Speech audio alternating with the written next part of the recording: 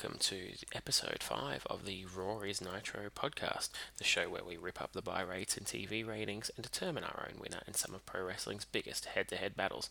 I'm your host, Lee Carlos Cunningham, and today we carry on in our Raw and Nitro timeline of 1995, travelling forward to October 2nd. Since episode 4, we've only had one major title change across the two federations, that being last week's tag team title win for the Smoking Guns, defeating Yokozuna and Owen Hart. All the other championships stay the same as previously. The WWF are building towards the In Your House pay-per-view Great White North that will be headlined by Diesel and the British Bulldog, and WCW are heading towards their Halloween Havoc pay-per-view. So, as is customary on the show, we've flipped the coin. This week we got Raw up first, so without any further ado, let's head over onto Raw.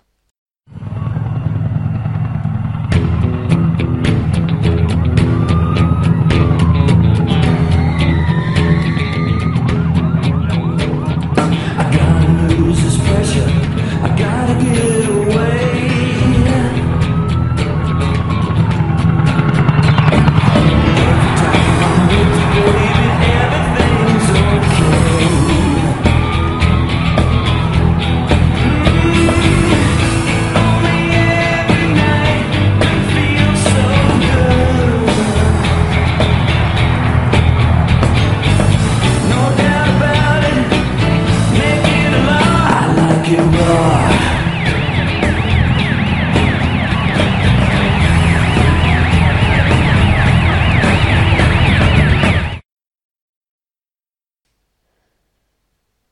This week's Raw again comes to you from Grand Rapids in Michigan, and we open up with a recap of the tag team title situation from last week with the Smoking Guns winning the titles, before hard cutting to Razor Ramon entering the arena, before hard cutting back to some more recaps, first Razor Ramon and the Kid, and then one of Bam Bam Bigelow and Lawrence Taylor from WrestleMania, obviously the WrestleMania special I talked about last week, but we're going a million miles a minute here. We do eventually open up and see Vince and Jerry Lawler back on commentary, before once again jumping to recaps, this time of Bret Hart and Jean-Pierre Lafitte, and we're only 2 minutes in, and that's about the fourth or fifth recap video we've managed to squeeze into 2 minutes. A really strange opening this week. Razor coming down to the ring does mean that we're going to open up with the Razor Ramon 1-2-3 Kid match promised last week, and then we get to the 1-2-3 Kid entering the arena, and we notice he's got some shiny new black and red tights, looks pretty cool, before, going to another recap. This is the fifth already, about 3 minutes into the show, and this one's about the Kid costing Razor the match against Dean Douglas. Once the match does get underway, we get a pretty impressive start with the two men tying up, and Razor Ramon from the tie-up managing to throw the 1-2-3 Kid over the top rope to the floor. Looked pretty impressive, and while he's on the floor, I do notice that the show in general just looks a lot brighter this week. I do notice this is probably the second improvement in production quality across the month in Raw, so I'm guessing feeling the pressure from Nitro and trying to step up their game a little bit. Back inside the ring, and we do have a fast start going on. The Kid manages to get himself under control, get his really cool two kick to the stomach, and then off the second rope kick to the head combo in one corner, before whipping Ramon to the opposite corner and doing his three kick combo that he'd later be known for as X-Pac that set up the Bronco Buster, the two kicks and then the spin kick. But he's not in control for too long before Razor catches him in a mistake and hits him with the big SOS. We notice that Dean Douglas is once again in the aisleway marking. Not sure what month his report cards come out, because here in Australia that would be roughly school holidays time by now, so he's a little bit late. Back inside the ring, and 1-2-3 Kid hits his really cool running, dropping leg drops that I love to do whenever I played as X-Pac on WWF Attitude on the original PlayStation. If you haven't played it, I strongly suggest checking it out. Probably hasn't dated well, but I still enjoy it. Just as I'm starting to enjoy some of the moves I see, though, out of nowhere, Razor catches the Kid with a clothesline and gets him with the pin for the 1-2-3. My jaw just about hit the floor at this point. We get a tight shot of the 1-2-3 Kid. It looks like he's arguing with the referee, but the commentators get over that he's actually asking for another match. And without any real introduction from the announcers or anything, we are back underway in a second match. But it's not too long before Razor has him under control again, putting him in an abdominal stretch, and then just slapping him for good measure. We end up going to an ad break, and when we come back from the ad break, we find out that the Kid went for a Hurricane Rana, which Razor countered with a powerbomb, and got yet another 1-2-3 that quickly. But the commentators tell us that the Kid again asked for another match, and we are back up and running. Razor hits another one of his really cool spots that he always used to do, the back suplex off the ropes, which looks really cool, before signalling for the Razor's Edge. But he changes his mind, doesn't go for the Razor's Edge, picks up the Kid, and puts on a small package for his third 1, 2, 3 of the evening. I really was scratching my head at this point. I'm not sure what they were trying to achieve here. It didn't seem to help anybody. We get back up and Razor gives the Kid a good slap. Before shaking hands with him, the Kid goes for a roll up but only gets a 2 count. So even after being beaten 3 times in about 8 minutes, he can't even shock Razor with a roll up to get one back. It's at this point I wonder how friendly Razor and the Kid were. Obviously they were both in the clique and we all know the relationship's still going to this day. But I'm not quite sure what favours they were doing. At this point, Razor has made the Kid look like more of a bitch than Xavier Woods did Virgil on Twitter. And for some reason, the Kid is now asking Razor to give him the Razor's Edge, which he declines. They handshake, and that seems to be it. Next up, we get a rundown of the upcoming In Your House Great White North. We're told that Diesel will face a British Bulldog, which we found out last week. Dean Douglas will challenge Shawn Michaels for the Intercontinental Championship. The Undertaker will face Mabel, and we now have since learned that Goldust will make his debut against Marty Jannetty. Cool. Up next, we get Triple H, Hunter Hearst Helmsley, going against Barry Horowitz, legendary WWF jobber, who had received somewhat of a mini push earlier in the year, beating Skip in a pretty well-known famous incident, where it was described as his first ever win in professional wrestling. What's doing those? Wait a minute! Look at that! Head cross. He's got it! And beat him! Horowitz beat him! Can you believe it? Barry Horowitz has beaten Skip! Barry Horowitz has just won his first match! And Skip and Sonny cannot believe it! And quite frankly, neither can I! Barry Horowitz out of nowhere came up with a three-quarter Nelson and put away Skip. Holy smokes! This crowd is shocked! They are still people standing! They can't believe it! Sonny is beside herself! Skip can't believe it! It's official!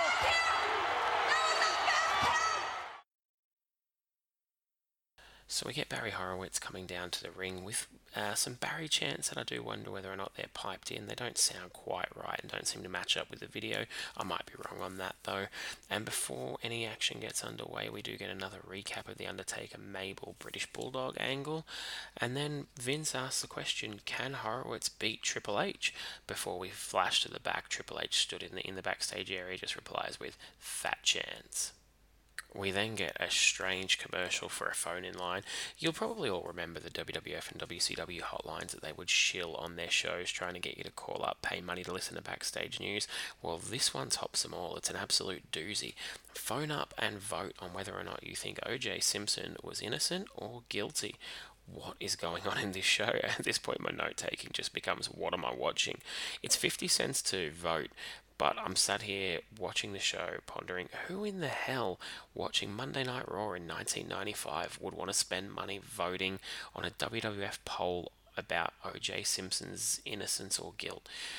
Just mind-boggling. Coming back from that, we do have Triple H in the ring, and the match does get underway. Triple H immediately gets off the bat with a really cool-looking armbar takedown. It's pretty impressive and something I've never seen him do before. The one thing I have seen him do before afterwards, however, is follow up an offensive move with a lovely curtsy. Actually reminded me quite a bit of my daughter when she does dancing or gymnastics. Quite cute. The action continues with some waistlock switches, both going for a suplex or a lift, before Barry Horowitz manages to get the upper hand, as Vince McMahon tells us that last week's Raw was the most watched Raw in the history of the show.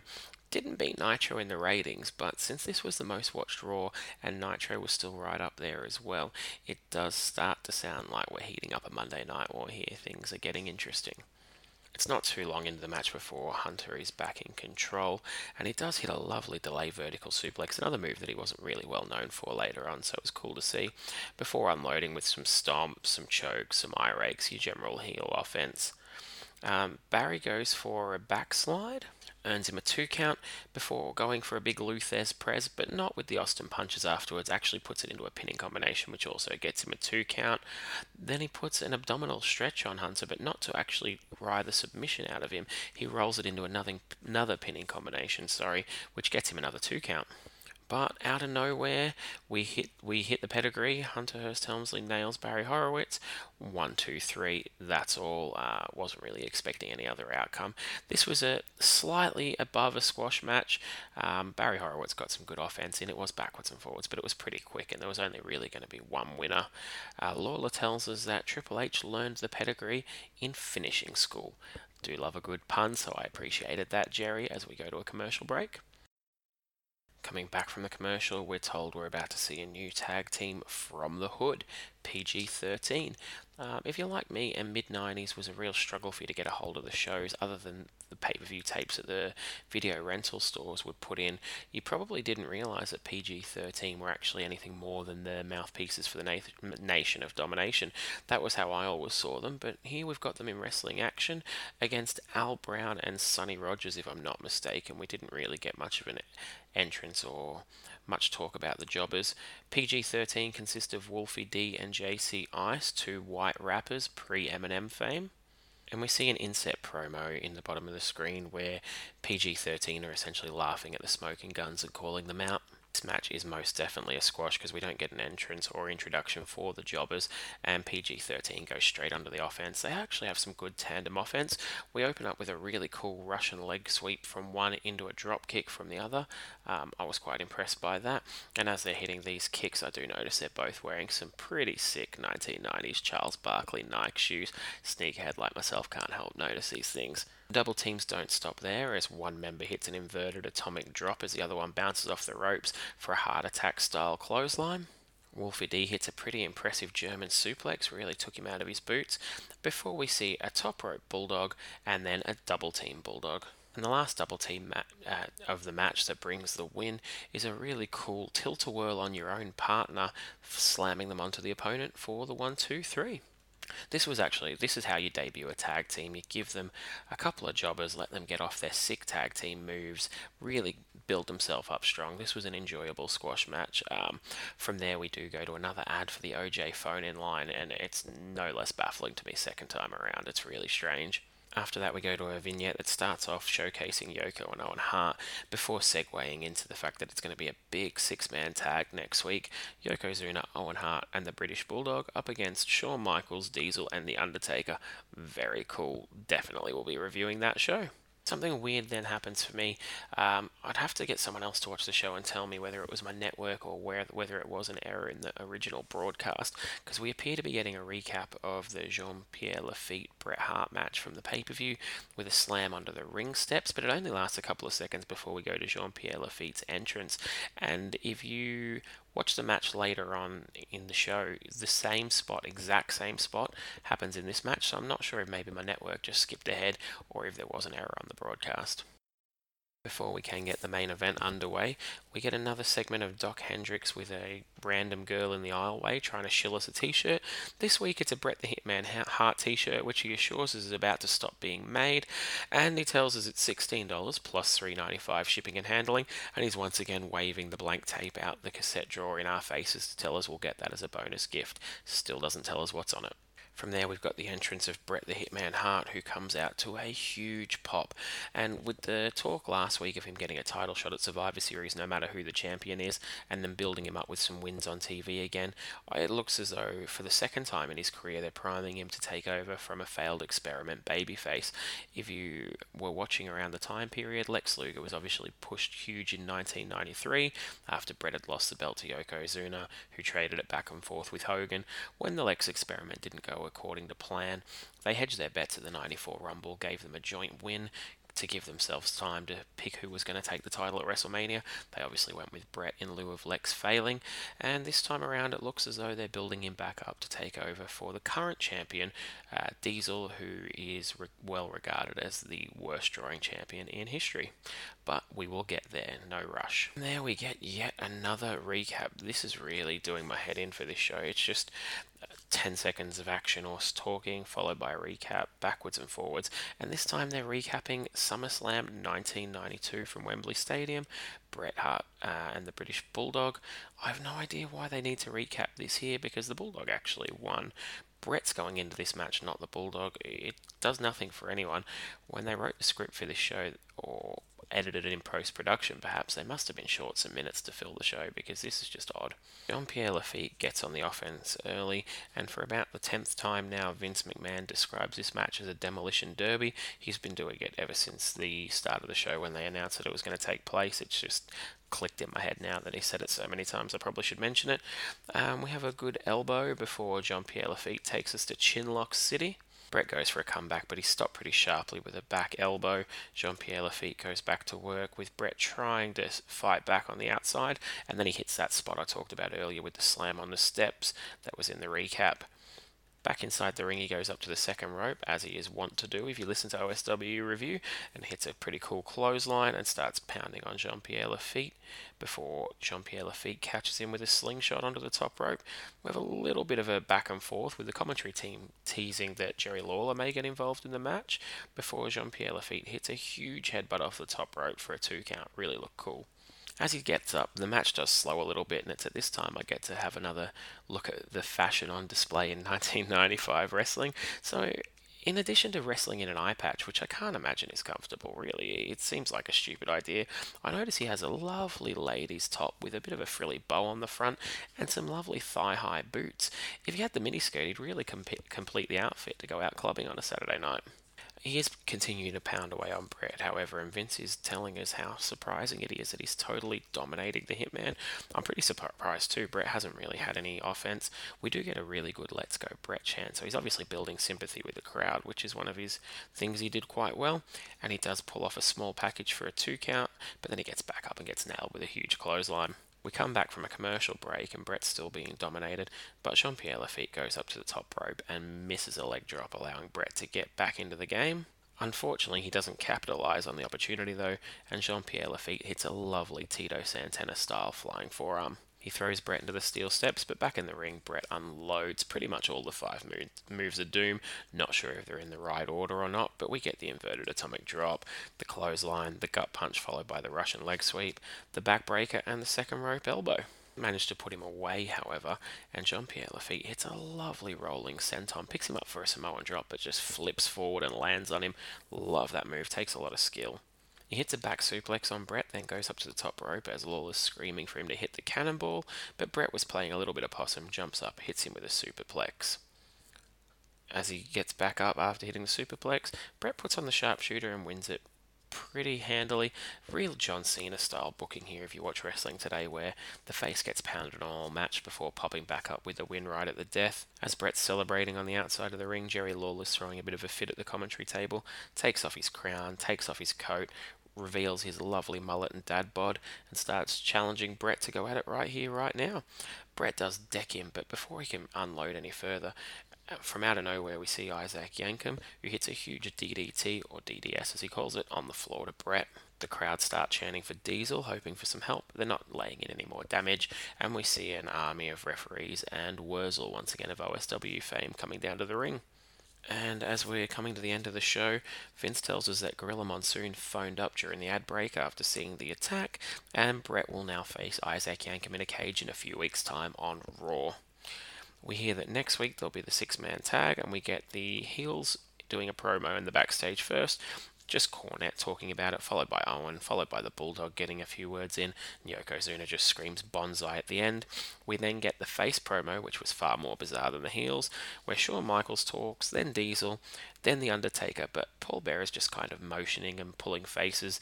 You know, he looked like he was dying to bust out with an, "Oh, yes," but he never did, and he was really close to Shawn Michaels, which I just find weird.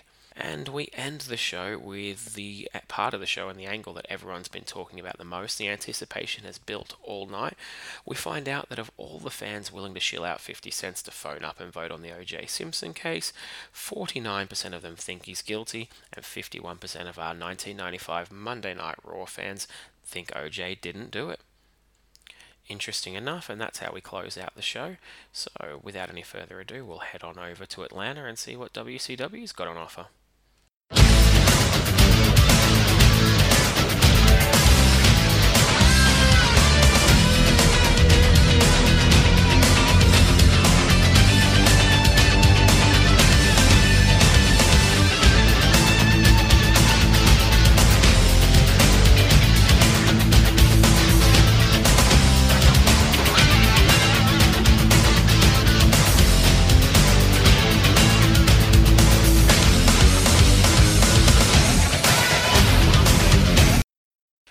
Nitro comes to us from the Mile High City, Denver, Colorado, and our commentary team are Eric Bischoff, Bobby the Brain Heenan, and Steve Mongo McMichael, who has Pepe with him, who has some sort of crazy eyes on him this week. You know, the eyes that come out on springs, or I can't even think, slinkies, that's the word I'm looking for.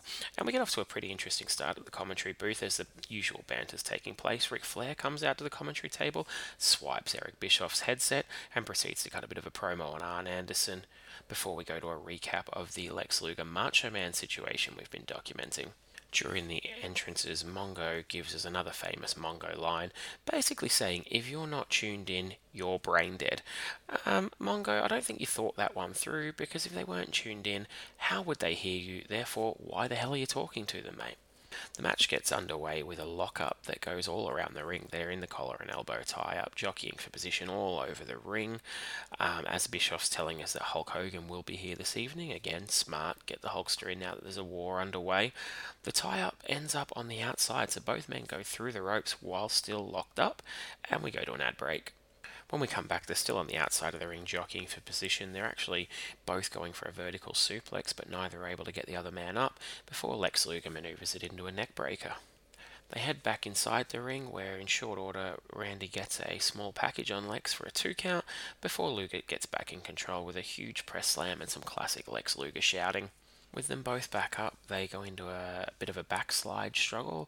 Macho attempts to put a backslide on Lex, who's holding off and blocking it. He then uses his foot on the rope to block Macho, getting him over, before turning Macho and getting a backslide of his own for 2. We're not too long into the match before we get a bit of a double tackle head bump spot, and they're both down for a bit of a rest. Getting back up, Macho goes to the top rope, coming off for an axe handle, but Lex Luger blocks it with a punch to the gut. But not too long after that, the action goes to the outside of the ring, and Randy comes off the top to the outside with the axe handle after all. They both taste some steel while on the outside, with Lex Luger dropped over the guardrail and Macho Man pushed into the ring post. We get our ref bump back inside the ring. Macho then manages to get the upper hand, goes up to the top rope, hits his flying elbow, and in more classic wrestling logic, sees the referee down from earlier but still goes for the pin and acts shocked when he doesn't get a count registered. While the referee is still down, Randy's trying to check on him, but we see the Giant coming down the ramp. He gets in and hits a huge choke slam on Randy, which the referee is still too dazed to see, to some big boos while Mongo rambles on commentary about some 1980s Super Bowl. No idea. Giant gets out of the ring and Lex Luger sort of attempts to deadlift Macho Man into a torture rack from the floor before realizing it's nigh on impossible. He then attempts to use the ropes for leverage to lift him with the other arm and realizes he can't lift him with one arm any better than he could two, so he gets Savage to sort of lean on the ropes and puts him up in the rack. Savage is still selling that he's unconscious from the choke slam, so the referee lifts his arm 3 times, and in a rare moment in wrestling, the arm drops the 3rd time and we get the submission victory for Lex Luger. Here we get the classic Disco Inferno music that I played for you last week as the announcers sell surprise that he's coming out, because we're meant to be going to Eddie Guerrero and Dean Malenko. Hell yeah. Disco just sort of comes out onto the stage and dances a little bit before his music's cut off by Eddie Guerrero's generic music, and Eddie comes out and chases him off sort of to the side of the stage before entering for his match. I have to say, in peeking ahead for the shows coming up, I saw the thumbnail on the WWE Network of Eddie Guerrero and Dean Malenko as the picture of this, and I was really looking forward to getting up to it. Before the match gets underway, we show some highlights of Eddie beating Jushin Thunder Liger with a frog splash that for some reason Eric Bischoff calls a jackknife. Start the match with some classic Eddie Guerrero Dean Malenko chain wrestling. There's a cool bridge in there and a couple of kip ups. They do get some nice mutual pops from the crowd before going into some more great chain wrestling with a lot of counters and moves that I can't name. Mongo says something very strange on commentary. I really need to just insert this line into the show and stop saying it. He says there's a book called 101 Sex Positions, so how exactly does Dean Malenko get to 1,000 holds? Eric Bischoff in pretty quick fashion says, "Don't touch that, Bobby, I will have your microphone cut off." We get a good reversal and dropkick from Dean Malenko before they trade some pinning combinations, and then they cut to the back. You absolute assholes. We've got Hulk Hogan in the back in his neck brace with Jimmy Hart. Really don't care, not interested whatsoever. He cuts a bit of a promo, but I couldn't take any of it in. I was too busy spitting every swear word I knew to the TV about taking Eddie and Dean away from me.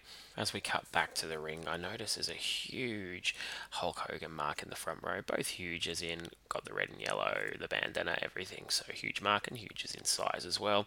Flipping off the referee or the wrestlers as they're on the ropes, and then he starts checking his watch as though he's bored. And I just thought, you arsehole, you're the kind of reason why they're cutting to the back for Hulk Hogan in the middle of Eddie Guerrero, Dean Malenko. As I'm scanning the front row and looking at this guy looking to write some abuse on my pad, I do notice some awesome mullets and a strange array of outfits in the front row as well. We go from Hulk Hogan jacket, shirt, and bandana, a couple of rows down, a guy in a full suit, and then I see quite a lot looking like they've just come from the office business meeting. Interesting. We get Eddie Guerrero body scissoring Dean Malenko over the top rope, which was quite cool, before going up to the very top in the post and doing a huge crossbody block on Dean Malenko in the aisleway. Doesn't get anywhere near the reaction it should. There's not really a lot of crowd heat for this, so you can see why they are cutting and panning to their superstars at this point. We have a good brain buster, but Dean gets his legs up on a frog splash back in the ring. They then go into some pin sequences, which Eddie Guerrero manages to just sort of drop down on Dean Malenko, knees on shoulders, arms holding legs, and he gets the 1, 2, 3. Really too quick to be anything special. I was hoping for a lot more. WCW obviously renowned for their cruiserweight division and had recently poached these guys from ECW to put on the classic matches they had over there, and this never really got time to hit those heights.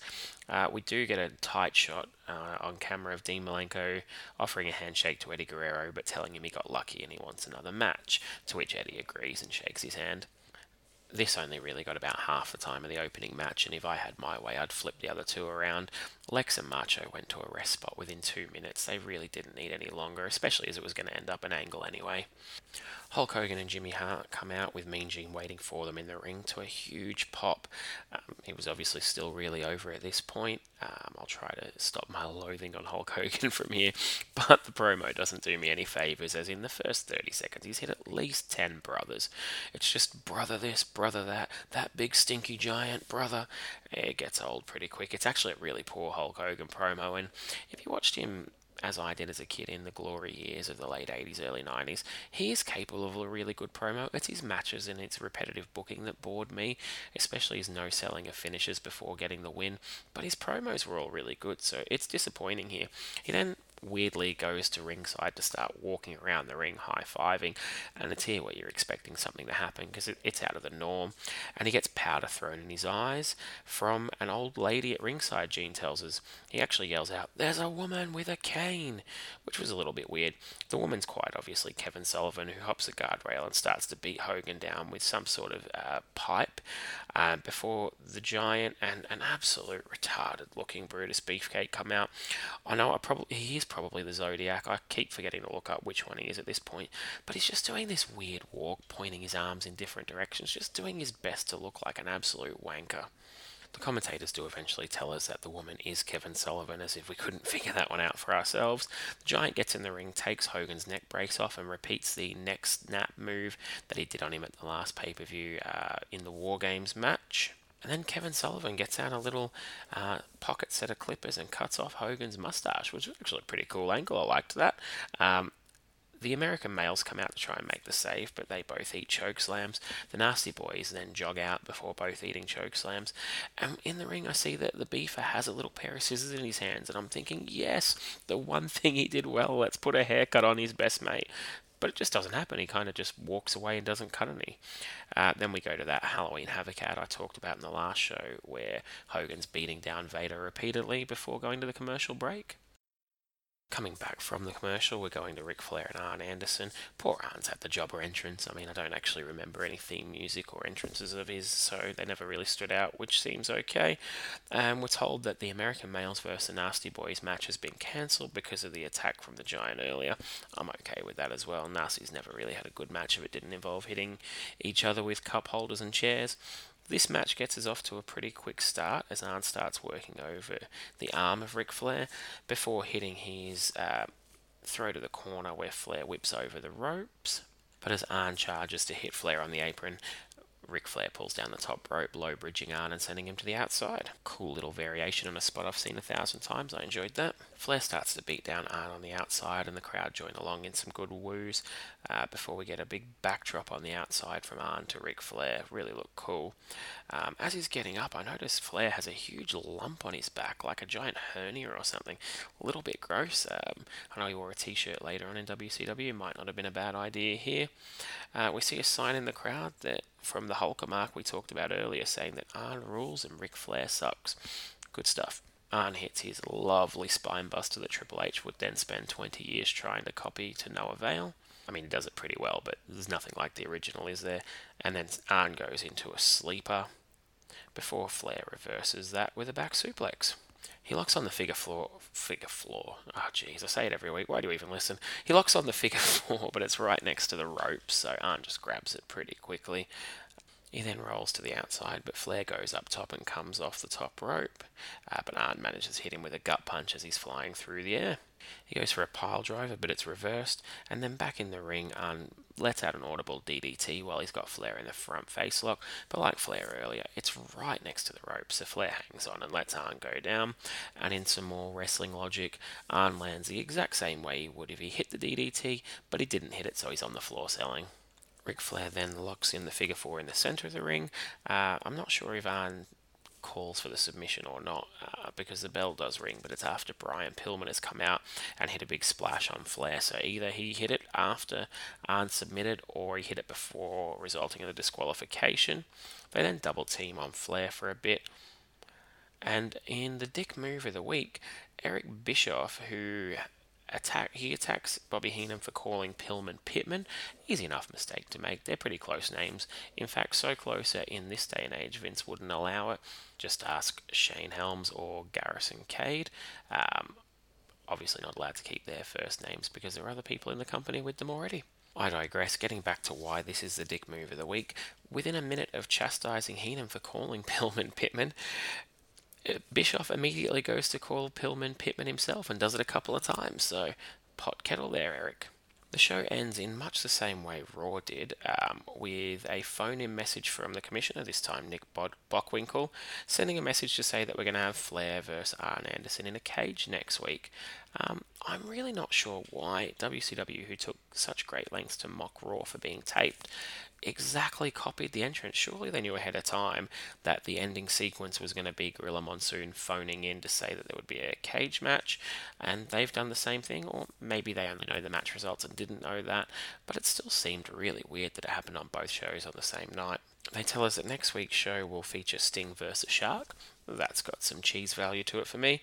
Sabu versus Mr. JL, who some of you may know as Jerry Lynn, so we've got an ECW affair there. And Hawk of the Legion of Doom up against Big Bubba Rogers, who for some reason is dressed as a gangster. I guess that's an all WWF affair, so it gives us a real mixed bag there for next week. And that ends the show. So from there we go to the results of the 5 categories, and we pick a winner for the night. Okay, coming into the usual 5-point rating system, we start off as always with match quality. On this evening I found it really hard to pick a winner, so I have given it a tie right down the middle. Bret Hart and Jean-Pierre Lafitte was okay. Bret probably sold a little bit too long. The Kid and Razor was a series of matches, none of which were excellent, but the moves were good. Had they cut 3 or 4 pinfalls out, it could have been something good. Triple H and Horowitz was okay. PG-13 were actually debuted in a really cool way, which I enjoyed. On the WCW side of things, I just think they got the balance wrong with who they gave time to. Macho and Lex was hot for the crowd, as was Arn Anderson and Flair, which was a good match. But Dean and Eddie didn't get long enough to showcase what they can do. Neither show had a stellar match, but they were both decent enough, so I'm going with a tie there. We go on to production or presentation, whichever way you want to look at it.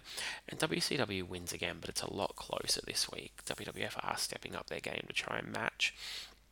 Characters, I went with the WWF. They managed to showcase all their top stars: Razor Ramon, Shawn Michaels, Diesel, the 1-2-3 Kid, Bret Hart, The Undertaker, Owen Hart, Yokozuna, they all got on the show somehow, and we had a good debut for Triple H, really putting him over strong, and PG-13, maybe not the strongest characters in the world, but they didn't have anyone that the crowd didn't care about, that wasn't being introduced and built up, as opposed to WCW. They obviously cared about Lex, Macho, Hulk, Arn Anderson, Ric Flair, etc., the Giant, but Eddie Guerrero, Dean Malenko, as excited as I was to see it, the crowd could care less and were, visibly bored by it, just because WCW haven't done enough to give them any character whatsoever, and they need to work on that. Storylines, I went with WCW in another close call. Lex and Macho, Hulk and the Giant, Lex and the Dungeon of Doom, is he, isn't he? And Flair Anderson all got some good advancement there, whereas on the WWF side of things, the Kid and Razor got advancement, but it sucked. Brett and Jean-Pierre Lafitte was really a means to an end. It was just putting over Brett for future reference, but it didn't really achieve the job too effectively. We had good promos for next week's 6-man tag, but that was it really. So for the last category, we go to crowd heat, and again I'm giving WCW the win here, but it was a close call. We got some good Let's Go Brett chants, who also came out to a nice pop. Razor got a good pop as always, but they didn't really seem to care about PG-13 or Triple H too much, whereas WCW, it did load up its stars and get good pops for Lex Luger, Macho Man, Hulk Hogan, good heat for the Dungeon of Doom, and some good pops for Flair as well. So a narrow win there, which means for the evening I'm going to have to give the win to WCW.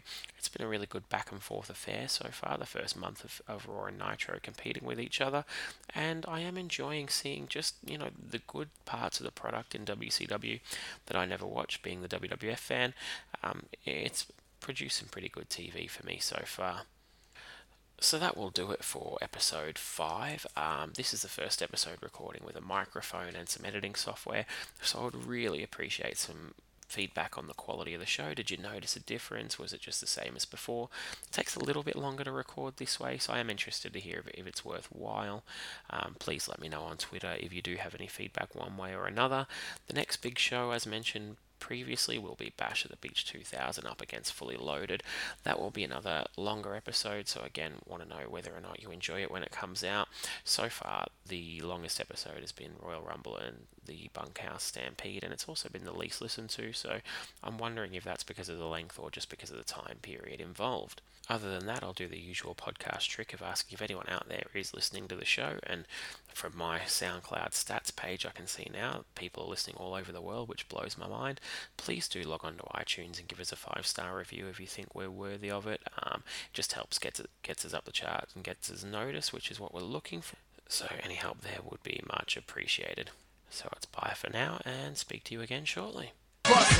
Informer, you know, say that I'm a stormy, I go glam. I like keep on down. Take the man that says that I'm a stormy, stab somebody down the lane. I like keep on down. Informer, you know, say that I'm a stormy, I go glam. I like keep on down. Take the man that says that I'm a stormy, stab somebody down the lane. I like keep on down. Please tell them I'm coming and they blow down my door. Rain it up all through my window, so they put me in the back the car at the station. From that point on, I reached my destination. Where the destination region out of east detention. Where I look down my pants, look up my bottom. So informer, you know, say that I'm a snowman, I go glam. I like it boom boom down. Take the man that say that I'm a snowman, stop somewhere down the lane. I like it boom boom down. Informer, you know, say that I'm a snowman, I go glam. I like it boom boom down. Take the man that say that I'm a snowman, stop somewhere down the lane. I like it boom boom down. So because them all they think them have more power. They on the phone, me say they wanna want me for once I use it once and now me call me lover.